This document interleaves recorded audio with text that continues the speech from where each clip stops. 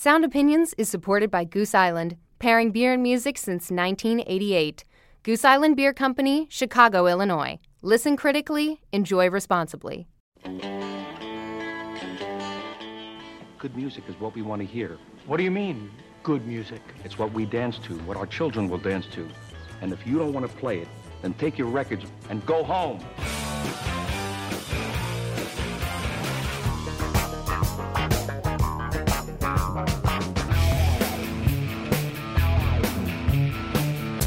Did you have a band? Good or bad? It's a great band, it's a bad band, it's like pizza, baby. It's good no matter what, there's music in the air. Welcome to Sound Opinions from Chicago Public Radio and American Public Media. I'm Jim DeRogatis, the pop music critic at the Chicago Sun-Times.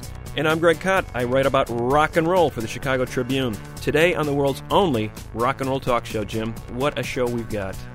We've got one of the it's rare that we can say we have brought someone into the studio, onto our show, that is a true pioneer, one of the legendary figures at the ground floor of an entire musical movement. It's true. But I think the hype is totally justified in this case. We have David Thomas and the band Pere Ubu, the legendary Cleveland underground avant garage band from the mid-'70s. One of the inventors of punk rock, although David disowns that. We'll talk about that. Yeah. and he'll play, because Pere Ubu, the fact is, Pere Ubu is as vital today as they ever have been, and this performance will blow your mind.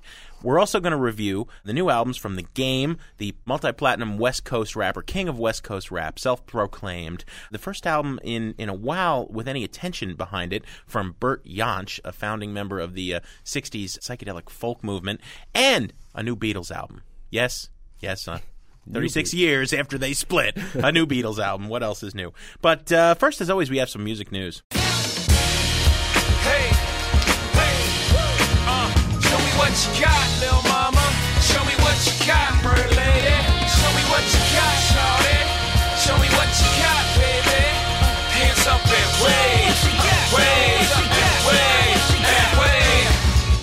That is Jay-Z from the new album Kingdom Come, one of the biggest rappers in the world, working for the biggest record company in the world, Universal Music Group. The news regarding Jay-Z and Universal is that Microsoft, that other computer company that is now getting into the MP3 business. Or trying to. Apple's been kicking its butt. Yes, indeed. Apple has got the iPod, which is selling like gangbusters, the most popular MP3 player in the universe, if you believe the Apple hype. Well, now Microsoft is finally answering Apple with its own version of an MP3 player. It's called a Zune, Z-U-N-E, and it debuted last week. The twist on the Microsoft introduction of its own MP3 player is that it will now pay royalties on sales of these MP3 players to record companies like Universal. It struck an agreement with Universal to pay a royalty for every sale of a Zune to a customer.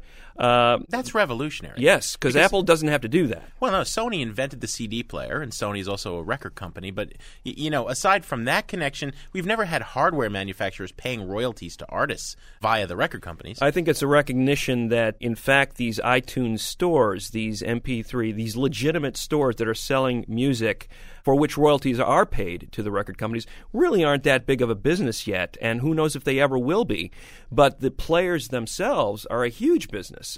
The iPods continue to sell in the multi-millions, and that's where the real money is. And Apple has not had to pay a royalty and has not struck any kind of agreement with any of the record labels to pay royalties on this most lucrative end of the digital music business. But now Microsoft, I think they're trying to corner the market here a little bit, Jim, by saying, hey, record companies, come to us, work with us, make a lot of music available for us to put on our MP3 players, because we're going to be paying a royalty on each one of these devices that we sell. And the royalty sounds pretty small, about $1, a little bit more than $1 to the record companies, which the record companies say they will then split 50-50 with the artist.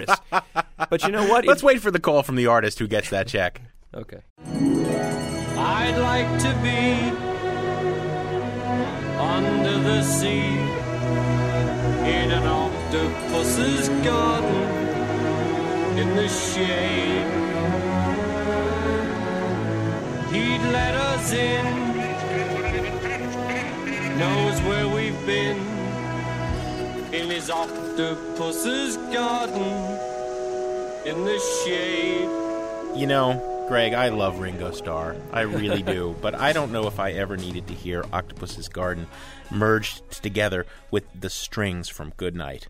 That is a sampling of the Beatles' new album, Love. What Love is a spin-off of the Cirque du Soleil production that just opened in June at the Mirage in Las Vegas. I'm not even going to comment on that. You know, the Beatles in Vegas with people in tights. Whatever. Okay, if it's your thing, good. It certainly is a lot of people's thing because Love Cirque du Soleil show has been generating $2.3 million a week and is expected to run for at least a decade. Again, big bucks to be had. And so along comes the venerated Beatles producer, George Martin, and his 37-year-old son, Giles. They dove into this with the full-on approval of all the Beatles, all the survivors living of the Beatles. Yes. I don't know what George and John think. The Beatles brain trust, including Yoko Ono, Olivia Harrison, Paul McCartney, Ringo Starr, they all signed off on this. They thought, what a great idea. Harrison was good friends with the founder of Cirque du Soleil. And they struck up this friendship, and as a result, this CD was born. They wanted to create something new for this Beatles homage that Cirque du Soleil had created. They didn't just want to play over old Beatles track. And essentially what they have done is created the most expensive remix record in the history of popular music. Right. They have remixed the entire Beatles, not the entire catalog. 37 but songs. 26 tracks on this particular record, mixed in with a bunch of other songs. So you've got these mashups where you're literally taking Beatles song A and Beatles song B and lopping them over each other. Giles and George, father and son, the Martins, have been paying no shortage of homage to DJ Danger Mouse, the New York producer who in 2004 took the vocal tracks from Jay-Z's The Black Album, put them on remixed and reworked versions of musical tracks from the White Album, a.k.a. the Beatles, and came up with the Gray Album. Right. That's a real mashup. When you take two things that chocolate and peanut butter that don't go together, you put them together, and you come up with something new, that's a real mashup. This isn't not so much a mashup, it's like a remix. Well, there are several examples of straight-on mashups. We're going to play one for you here. The entire album is not a mashup, but it is remixed. 2 discs.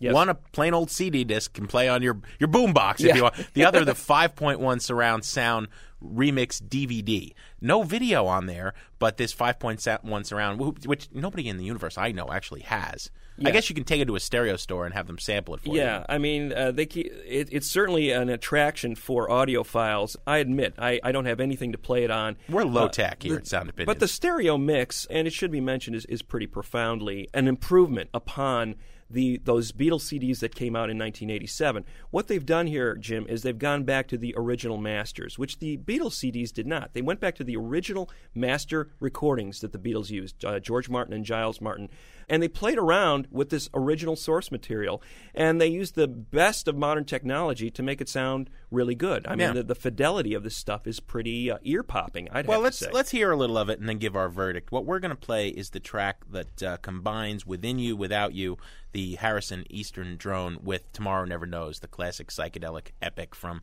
Revolver. Here it is on Sound Opinions.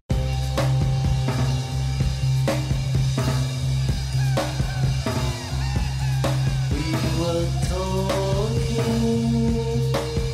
about the space between us all and the people who hide themselves behind a wall of illusion, never glimpse the truth. It's far too late when they pass away.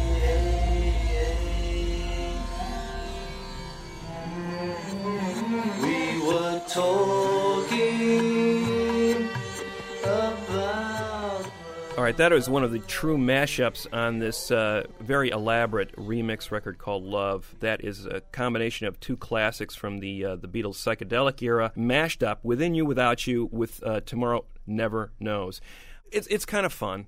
It's a fun little trivial pursuit here that, by the way, is going to make the Beatles another scad load of $1,000,000, money. yeah. What it really does, Jim, is it sets up the fact, I alluded to this earlier, those Beatles CDs that were mastered in 1987 sound pretty crappy in comparison to this. So what they're really doing is putting out this teaser saying, listen to how great these remixes sound. So you can all buy it one more time. So now, I guarantee it, Yeah. in the next couple, 3 years, we're going to see all of the Beatles CDs reissued again with these new mixes, going back to the original master tapes. You know, these guys have become a major marketing corporate machine par excellence. No one can rival the Beatles when it comes to making money and making more money on top of more money. Well, so that's essentially what they're doing here. This is not an essential Beatles right here. I'm more offended than that, though, even, because this was a noble idea that was executed professionally but without any real vision. As a critic was born the year the Beatles arrived in America. I've grown up with them my entire life, although I did not experience Beatlemania. I want Generation Y to understand the good things about this catalog. I applaud attempts to recontextualize the Beatles. I think the Grey album is brilliant. I think Paul McCartney's dabblings with the DJ youth as the fireman and the stuff he did with the Super Furry Animals, the Liverpool Oratorio, that's great. I mean, take the stuff, rework it, make it electronic, open people's ears. Don't just remind us that it's elevator music. This could have been so amazing, and instead it's a piece of product as superficial, ersatz, glitzy, and commercially driven as the whole Vegas Strip. It belongs on the Vegas Strip, and that's about it. On the Sound Opinions, buy it, burn it, trash it scale, this is a trash it record, Greg, because it's so cynical. Yeah, you don't need it. And it would have been cool to see a Danger Mouse, get carte blanche. Okay, you go play around with these masters. Bring in an outsider and have him go crazy over those master tapes. Who knows what this could have sounded like. But as it is, it's clearly a marketing ploy to set up the campaign for the up-teen 3 issues of the Beatles catalog. And for that reason, you've got to give it a trash it. I'm with you, Greg, and as you know, money can't buy you love. But love is all you need. All right, let's move on. Another newsworthy release, this time from a West Coast hip-hop artist. I'm the doctor's advocate. Dre shot you, brought me back from the dead. That's why they call him the doctor. The Mavs gon' drop him, and 50 ain't rocking with him no more. It's okay, I get it poppin'. Whole club rocking like a 6'4" Impala. Drink Chris, throw it up, call it hydraulics. Then in the cup, call it hypnotic. I bleed confident, spit crackish, chronic. Greg, that is a track called It's Okay, One Blood, from the much-anticipated sophomore album Doctor's Advocate by West Coast rapper The Game, the 26-year-old West Coast rapper known to his mom as Jason Taylor. Mr. Taylor told MTV News recently, if Straight Outta Compton never hit, this record would have been Straight Outta Compton. What he means by that, referring to the 1988 classic by NWA, is it's the epitome of a West Coast gangster rap album. He considers himself the new king of West Coast rap, and he got a big push toward claiming that title on his last album. 2004, the documentary, his debut, was produced by Dr. Dre, who is the doctor of the title, the Doctor's Advocate here, and Dre is all over these lyrics, but he's not producing the record. Dre and 50 Cent gave The Game his start. Now The Game has split with that Aftermath camp and hired instead some of the best red-hot top-dollar producers money can buy, all of whom are paying homage to Dre's West Coast sound. And as I said, many of the lyrics are about he's alternately kissing up to, trying to get back into the good graces of Dre and that crew, and insulting them. That's one major theme. The other is the gangster rap standard tropes. He's a very bad man, very dangerous, he would have you know. He has sex with many, many women, and he does lots of drugs. None of this is new. We are going to play the title track, Doctor's Advocate, here on Sound Opinions. I didn't mean to walk away, but I hear every word they say. I guess my mind just drew a blank like now I'm sitting in this red-hot cage, reminiscing about my day, with your blood all over my slate, as the devil says. Dre, I ain't mean to turn my back on you, but I'm a man, and sometimes a man do what he gotta do. Remember, I'm from Compton too. I saw you in Easy in them, so I started wearing khaki suits. I was 12 smoking chronic in 92. I had a choice, be like Mike or be like you. I made a choice, now it's be Crip or be Pyru. Whatever I was banging gin and juice. Never knew back then I'd be friends with Snoop. Now I gotta keep it gangster cause it's in my roots. So I owe you my life. When I betrayed you, I try to think of what the fuck Eminem might do. If ever hated him for that black shit track and singing out bumping Dre after D Barnes got slapped. When Doc say it's a rap, it's a rap. It's still aftermath and ain't nothing after that. That is the title song from the new album, The Doctor's Advocate. Basically saying, man, I miss you, man. I miss you, Dre. So the Game looked up to Dr. Dre. I mean, Dre mentored him, signed him, oversaw his first record. But then the Game made the mistake of getting into a war of words with 50 Cent, one of Dre's other proteges that he had signed and nurtured all along. And in this war of words, the Game ended up the loser. Dre had to pick one or the other. He picked 50 Cent. He said, get off my label. Basically, the Game left Dre's label, left Dre's production facility, moved to Geffen, made this record, named it after Dre, but it doesn't have anything to do with Dre anymore, nor 50 Cent, who wrote a lot of the hooks on that first record. I see him as sort of like the Alistair Cook of gangster rap. I mean, he's like the History Channel of gangster rap. Remember back when we were in 92, we were smoking Chronic, when we were listening to the Chronic, and Doggy Style was coming out, and it's like a history. He's reminiscing so fondly about this musical movement that came out of L.A. in the late 80s, early 90s, and he name checks everybody several times. Dre is mentioned more than 40 times alone on this record. He mentions Snoop Dogg dozens of times. I mean, it is literally like this History Channel retrospective of what made gangster rap great. Except that it's, NC-17 rated. Sure. In that song, Too Much Cristal in the club not to get drunk. Too many blanks in the world not to blank. Too much Chronic in the studio not to roll it up. It's like, hey, that is so old and played. And Kanye West, his mama is going to be ashamed of him. Donda West is going to be ashamed because it is the slightest artistic and most insulting sexist track that Kanye's ever had a hand in is Wouldn't Get Far, which is all about these alleged loose women who are the eye candy in all the rappers' videos and hop from one video to another and from one rapper's bed to another. It's despicable. And when the Game compares it to Straight Outta Compton, let us not forget that along with Dre and the other boobs and NWA kind of doing the pandering to the street was Ice Cube doing searing, piercing political stuff with Blank the Police. I mean, that is a track that if you heard that track in 88, what happened in the wake of the Rodney King verdicts would never have surprised you. There is nothing remotely like that coming out of the Game. No, he has nothing new to say, and the style is slavishly hooked into that early 90s sound. He's not advancing. And this guy is really the first major nostalgia act that I can think of in mainstream hip-hop. And he's been very successful at it.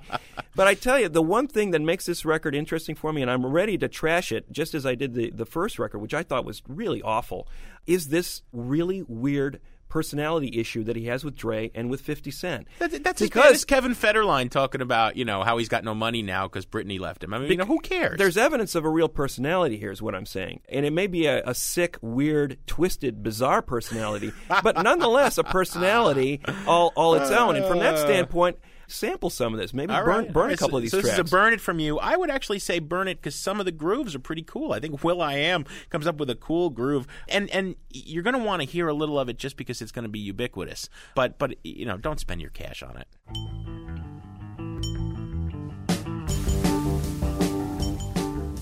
You're listening to Sound Opinions from Chicago Public Radio and American Public Media. You're also listening to a little bit of the modern dance classic early track from our guests in the studio in the next segment of the show, punk progenitors Pere Ubu, with David Thomas as the lead singer. We're going to have a live performance and an interview with them next, as well as a review of the new Bert Jansch record and a Desert Island Jukebox from Jim DeRogatis.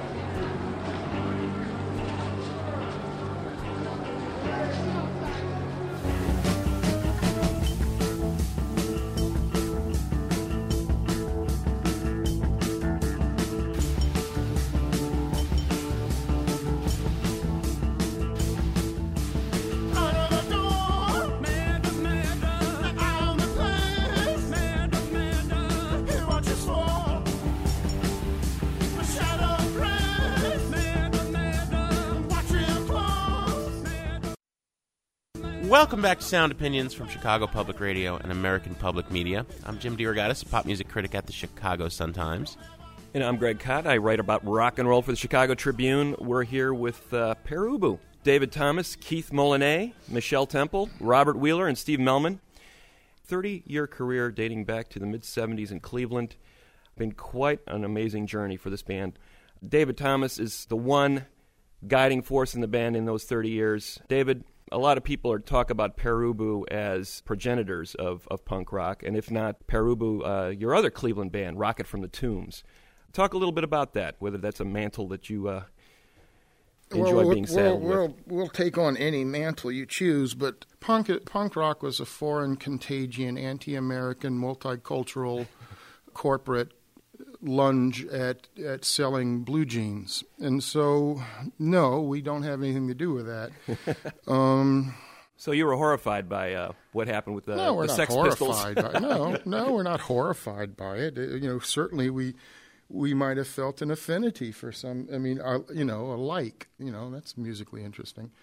But no, I'm just, you asked me about whether we associate ourselves with it, and the answer is no. Mm-hmm. But well, in the broader terms, David, we've talked any number of times, and I always find it so inspiring. Yeah. Because, as you once put it to me, you consider yourself like those communists who, after the 30s, continued to hold the ideal, even though it was corrupted in myriad ways. To do so. I mean, when you were 20 and reading Cream magazine and forming this band in Cleveland and thinking we can do something, Peter Loeffner and I and Rocket from the Tombs. I mean, did you ever think that half a century later you'd be sitting here in a public radio studio in Chicago and we'd still be talking about this? And that rock and roll would still have some power to you? Well, musicians are marked by several characteristics. One of them is a lack of imagination, by which I mean the ability to see a better future for yourself. You're still trying to figure out what you're going to do when you grow up. No, I know what I'm going to do. It's just, this is one of the earliest questions we were ever asked in '75 by some French person. How long are you going to be together? And I said, well, gee, we've been out here for just 6 months, and they're asking us when we're going to quit. And the answer was, well, tomorrow or 30 or 40 years from now.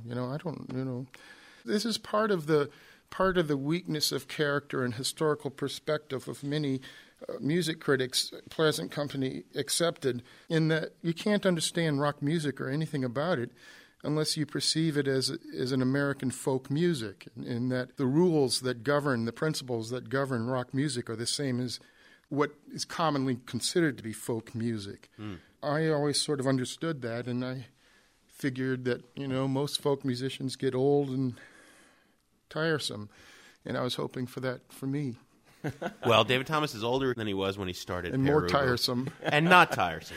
You have a frightening reputation, perhaps, for some, but you have never scared Mr. Cott or myself. I know. I try. And it is an honor for us to have you here, and you know that. Very much. Thank you very much. Why don't you guys play us a tune? This is a new Pere Ubu album, and it is great. First in 4 years, and it's called Why I Hate Women. You going to give us a song from that? Or yes, this is a song called Babylonian Warehouses.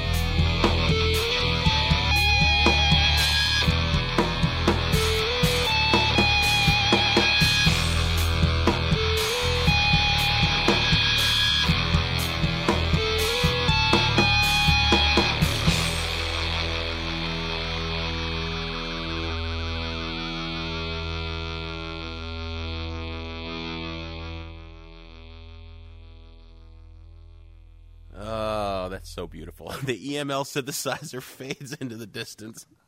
Babylonian Warehouses, Pere Ubu from Why I Hate Women. Thank you so much. Thanks.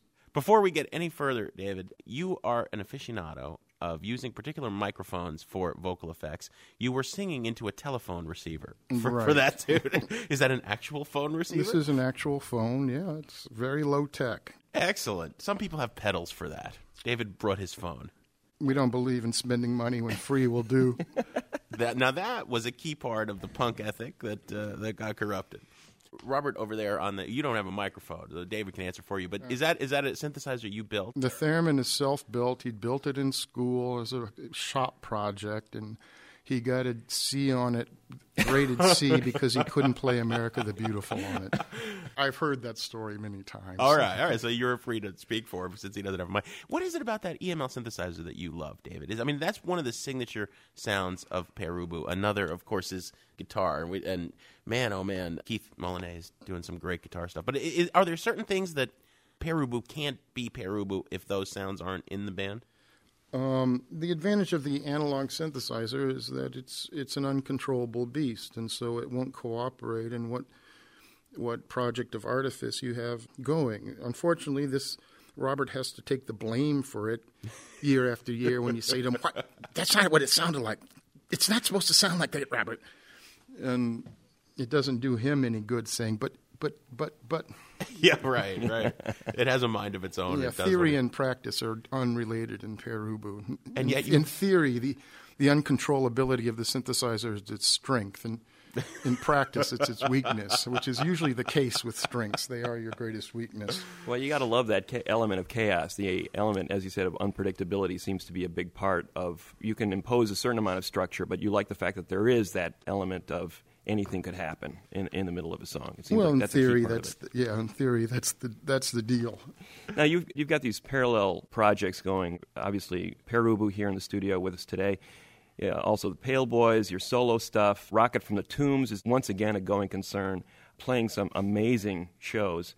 How do you separate out material for those different projects? Do you see distinctive kinds of treatments, songs going for specific projects? Yeah. Yeah. It's very much like waiting at a bus stop and taking the next bus. So you wait there, and the Pere Ubu bus comes along, and you get on the bus, and you ride that for the length of the ride.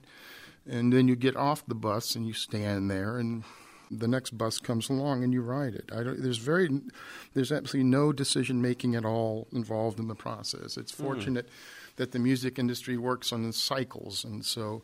you put out a record and you tour and you come home and you wish that you were dead, and then you start writing the next one, and the process continues decade after decade. Now, the new record, Why I Hate Women, Inner Sleeve, there's a statement. This is an irony-free recording. Right.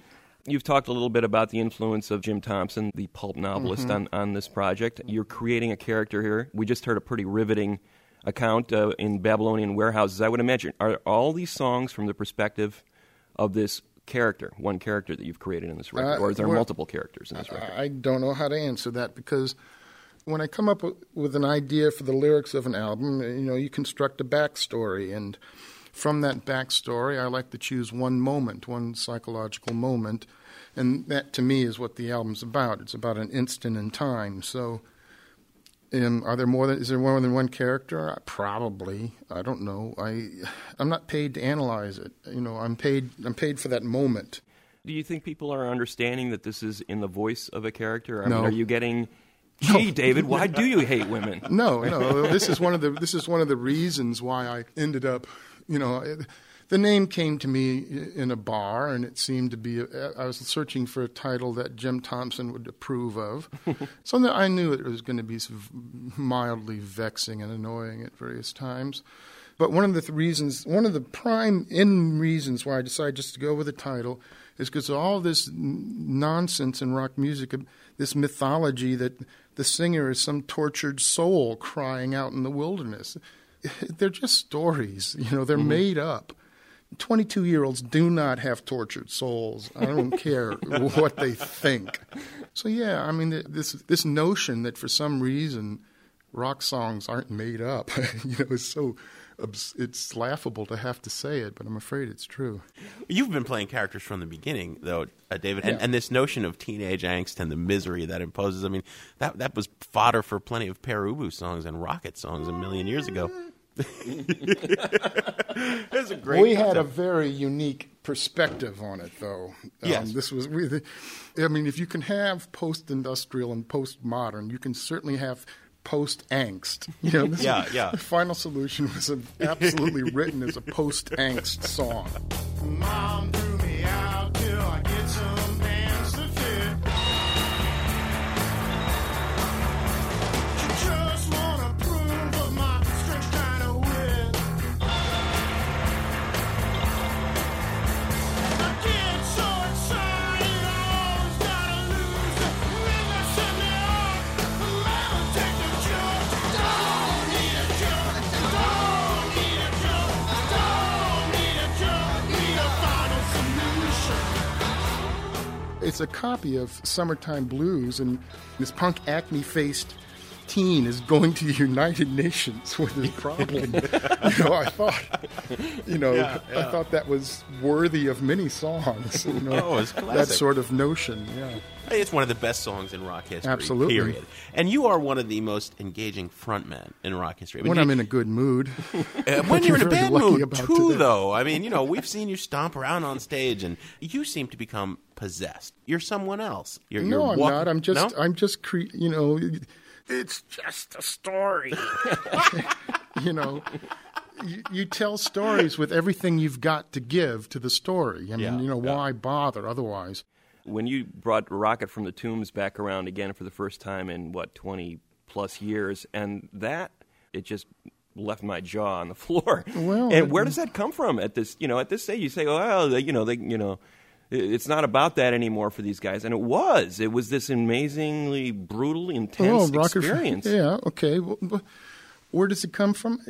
I'm a musician.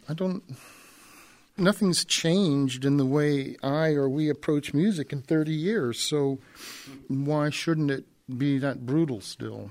David, as daily newspaper critics, we can listen to the Stones circa 64, 65. And they're phoning it in. And hear that brutality that was there once. And you see them now, and it's Vegas. It's a show review. Well, we're not the same band. We don't come from the same background. We don't have the same dedication. Somebody doesn't have the same dedication to what they're doing. Yeah. It makes a lot of difference if you simply refuse to change your ideas. Because if you refuse to change your ideas, you don't get confused. The Rolling Stones, I suspect, have changed their ideas. You have a good idea, you stick with it. It's like the bus. If you get on a good bus, you're going to take it to the end of the line. It's a good bus. If they're serving soft drinks and candy and popcorn, you say, I'll go to the end of the line on this one. It's a happy bus. Yeah. Let's take the bus somewhere. Are you going to play us another song from Why I Hate Women? Let's tell people real briefly before you launch into this. So you guys are touring, as you almost always are. Pointlessly. And our listeners in Minneapolis are going to be able to see you at the 400 Bar and then at the Abbey Pub in Chicago. I think we'll give them advance warning. Good. Do you want us to play now? Sure. Okay. Take it away.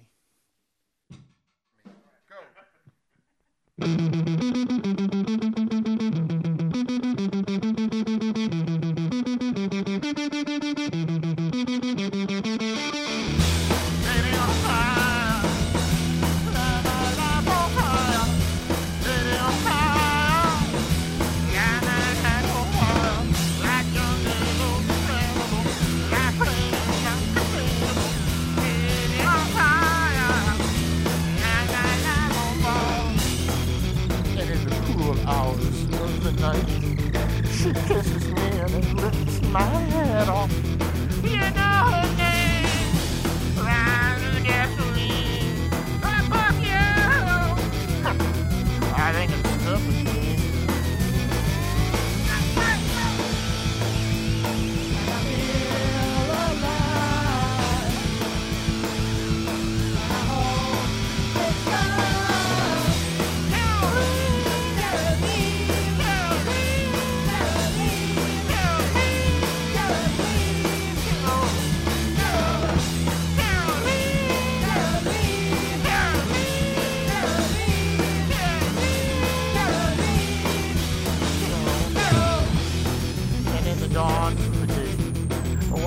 sun sets the night on fire and it has burned me.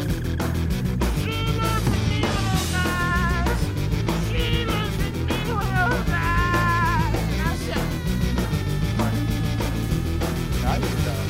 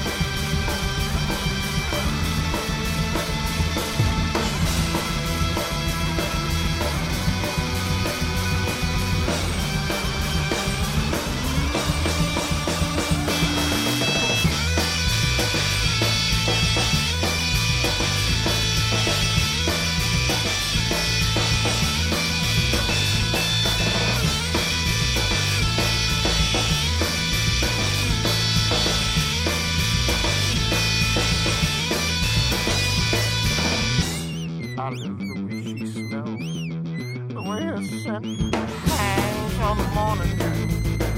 She wears my dreams up, she shaves my dreams apart. You know her name, drives with gasoline. Her pop, yeah! I think it's 17. Hey! I feel alive.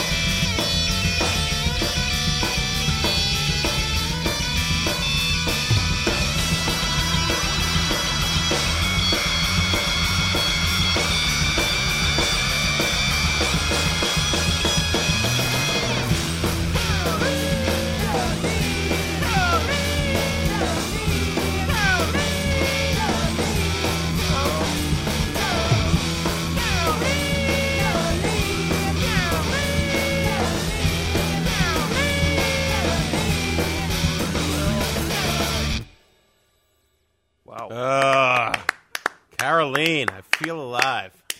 Pere Ubu. Thank you so much, David Thomas and Pere Ubu, for coming by Sound Opinions. It's been an honor to have you guys here. Thank you. Okay. You can hear bonus tracks from Pere Ubu's performance and all of our live performances at soundopinions.org. You can also sign up there for our email list so you'll always know what's coming up on the show. We're going to be right back on Sound Opinions from Chicago Public Radio and American Public Media with a new record from the freak folk icon Bert Jansch and my Desert Island Jukebox pick. I gotta get out of this place, else I swear I'm not dead.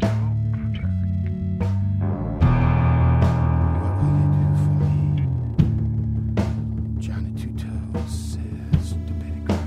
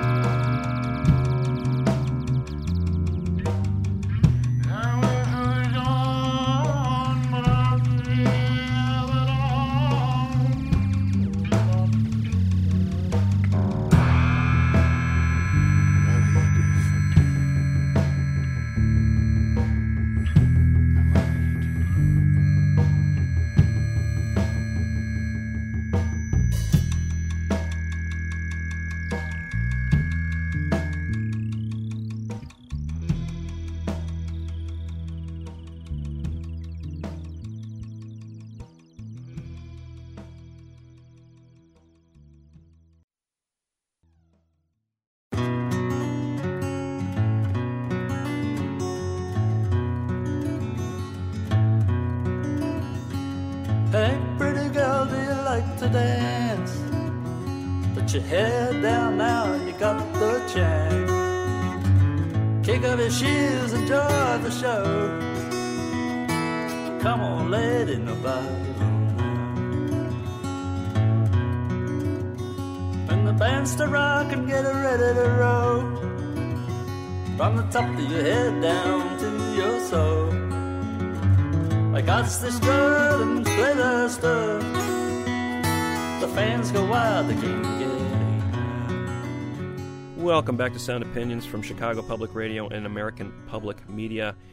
What you were hearing there was a guitarist by the name of Bert Jansch, and that is a song from his new record. It's called Hey Pretty Girl. The name of the album is The Black Swan. It's released on Chicago's Drag City label.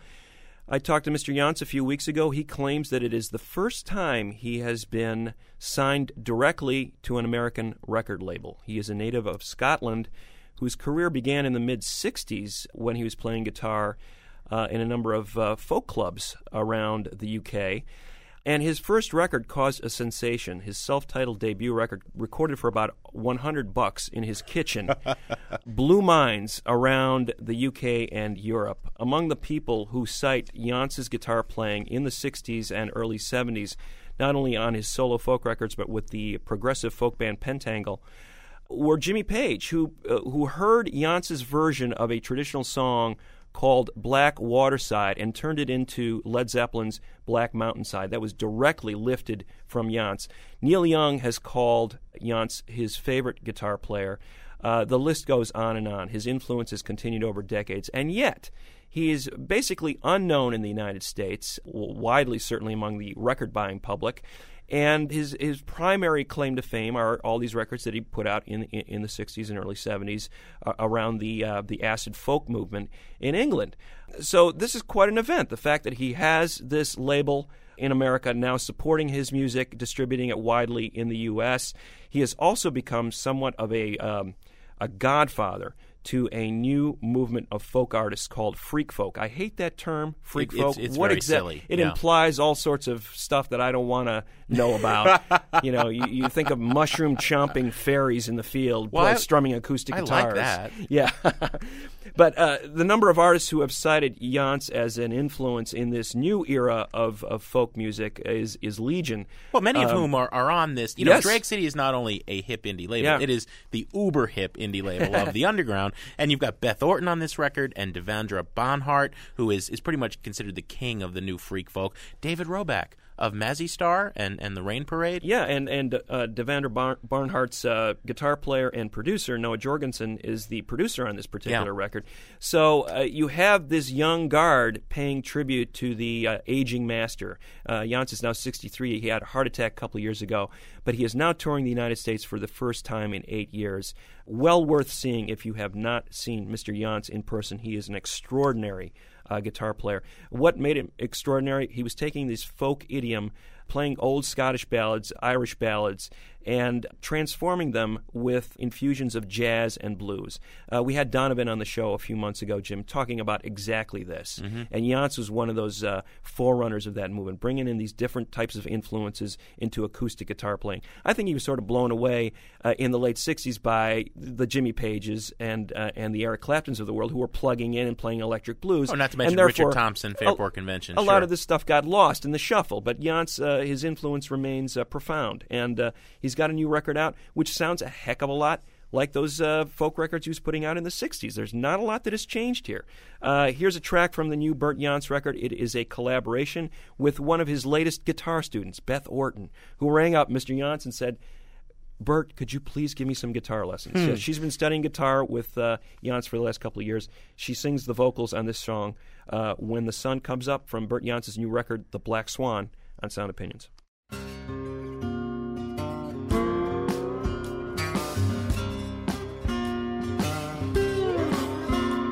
When the sun comes up, I feel like hiding. When it goes down, show my face again. Sweet honey child, you are my sunshine, giving me light with the warmth of your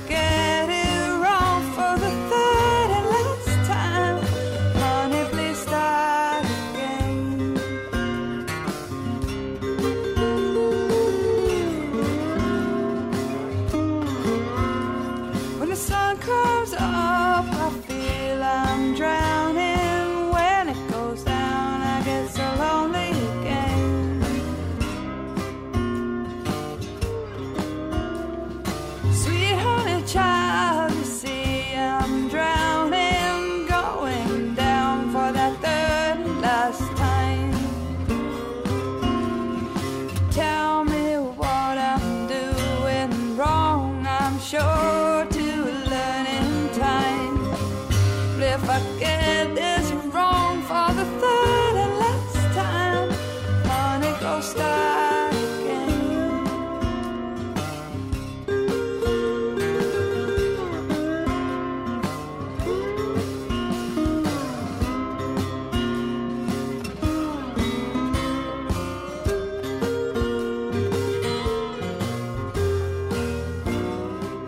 That's Beth Orton crooning When the Sun Comes Up with one of her heroes, Bert Jansch, on his new album, The Black Swan.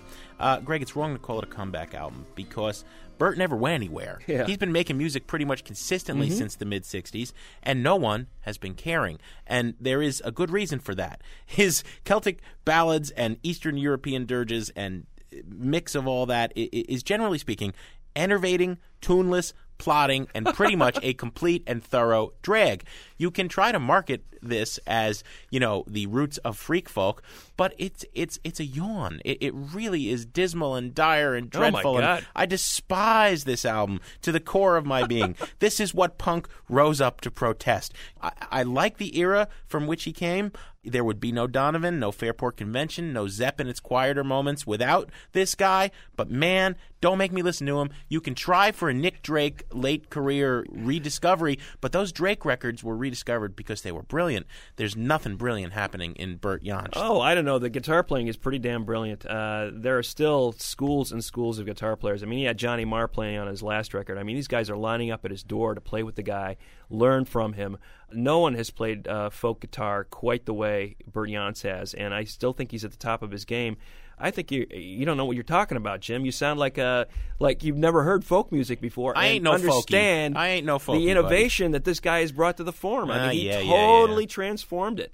I'm as bored with strumming guitar players singing earnest protest songs in the coffee house as you are. But this guy took it somewhere else. There was a mystical vibe to it, an acid vibe to it, and those blues and jazz influences. I mean, he sounds like 2 or 3 guitar players. I think that's the antihistamines talking because you were suffering from a cold today. Antihistamines or not, The Black Swan is a beautiful record. And the accompaniment on this record is wonderful.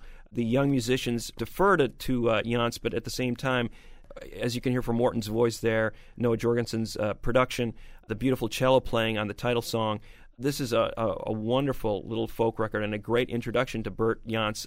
For anybody who has not heard him, you couldn't do worse than start with this record. I think it's a buy it record all the way. I'm sorry, but it's a trash it record, Mr. Cott. I tell you, little buddy, this whole island is bewitched. Just across the way, island lost at sea. Now I'm stranded on my own. Stranded far from home. Come on. You remember, we were shipwrecked together. Stranded, I'm so far from home. Stranded, yeah, I'm on my own. All right, it's that time of the show to pop a quarter in the Desert Island Jukebox. Jim DeRogatis has been crowing about this selection all day. He hasn't told us what it is yet, but he claims that it is the greatest Desert Island Jukebox of all time. Right? Or at least this week. All yeah, right, this week. No, because I ain't no folky. I just said it. I denigrated Bert Jansch's record, but I like the idea of freak folk. However, this movement out of New York, Devendra Banhart, Animal Collective, Espers to some degree, calling themselves freak folk, man, they ain't freaky enough for me. Devendra Banhart would be James Blunt if he didn't smoke so much pot. You know, I'm going to play for you, Greg, the freakiest folk music of all time, the epitome of psychedelic folk, a group that has influenced Robin Hitchcock, who's going to be in our studio in a couple of weeks, all manner of twisted psychedelic freaky people ever since. They played at Woodstock, but they were so freaky, they didn't make the movie. I'm talking about the Incredible String Band.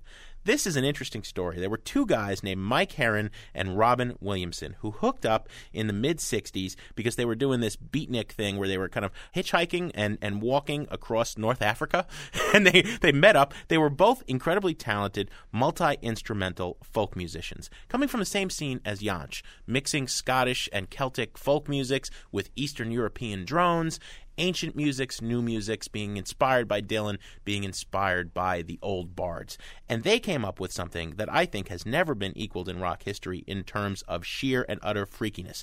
There were large amounts of LSD involved.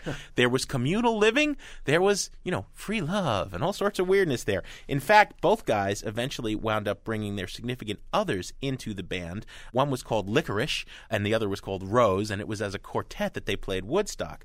They put out a couple of records produced by Joe Boyd, who was coming off the success of Fairport Convention and the first Pink Floyd recordings. So Boyd knew how to get the folk sounds, and he knew how to get the freak sounds. And I think the two have never been better, freaky and folky, than on the Incredible String Band's best album, The Hangman's Beautiful Daughter. I'm going to play for you a track called The Minotaur Song. You know what a Minotaur is, the classical beast. As Williamson, who, I got to say, has a vocal that's sort of like a slippery eel. It spans 2 or 3 octaves and rarely is ever in anything resembling tune, but it's just that there's no voice like this ever. The Minotaur, he's as nasty as it can get, and the reason is he's suffering from insomnia. He can't get any sleep because his horns get in the way, and there's at one point where the song... I know exactly what he's talking about. The song breaks down, and you hear the Minotaur going moo and snoring, kind of, and he's like waking himself up. I mean, this is the silliest, weirdest, bizarrest, and Williamson sings, I'm half bull and I'm half man. And you got to see the cover. Here's the album cover, because they're all like hanging out in the woods, clearly stoned out of their gourds and ready to eat some bark. I mean, this is freaky folk. This is great. This is the Minotaur Song on Sound Opinions from the Incredible String Band. Straight from the shoulder, I think like a soldier. I know what's right and what's wrong. He knows what's right and what's wrong. I'm the original discriminating buffalo man, and I'll do what's wrong as long as I can. He'll do what's wrong as long as he can. I live in a labyrinth under the sea, down in the dark as can be. I like the dark as can be. He likes the dark as can be. I'll even attack you or eat you whole.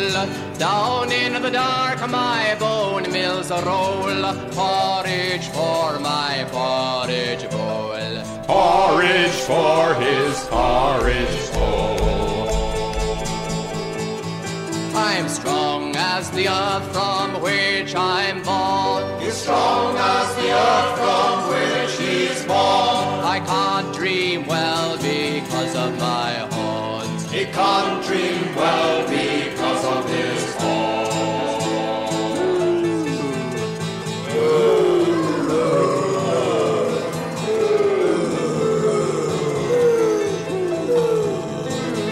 I'm strong as the earth from which I'm born. He's strong as the earth from which he's born. I can't dream well because of my horns. He can't dream well because of his horns.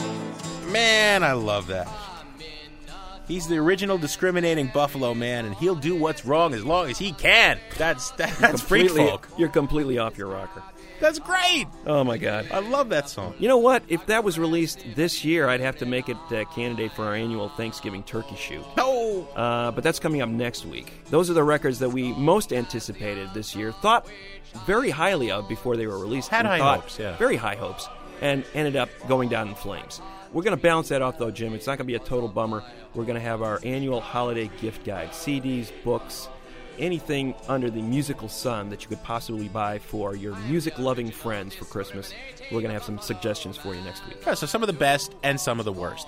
But speaking of the best, Sound Opinions is produced by Todd Bachman, Matt Spiegel, Jason Saldana, and Robin Lynn, our beloved team. We get technical help from Joe Dassault, legal assistance from Dino Armiros, literary aid from Barbara Lynn, and our session with Pere Ubu was engineered by Mary Gaffney and set up by Ilka Pardinas. Tori Southside Malatia is our executive producer and fearless leader, and Jim Russell is our man at American Public Media, and the other Minotaur that you better watch out for.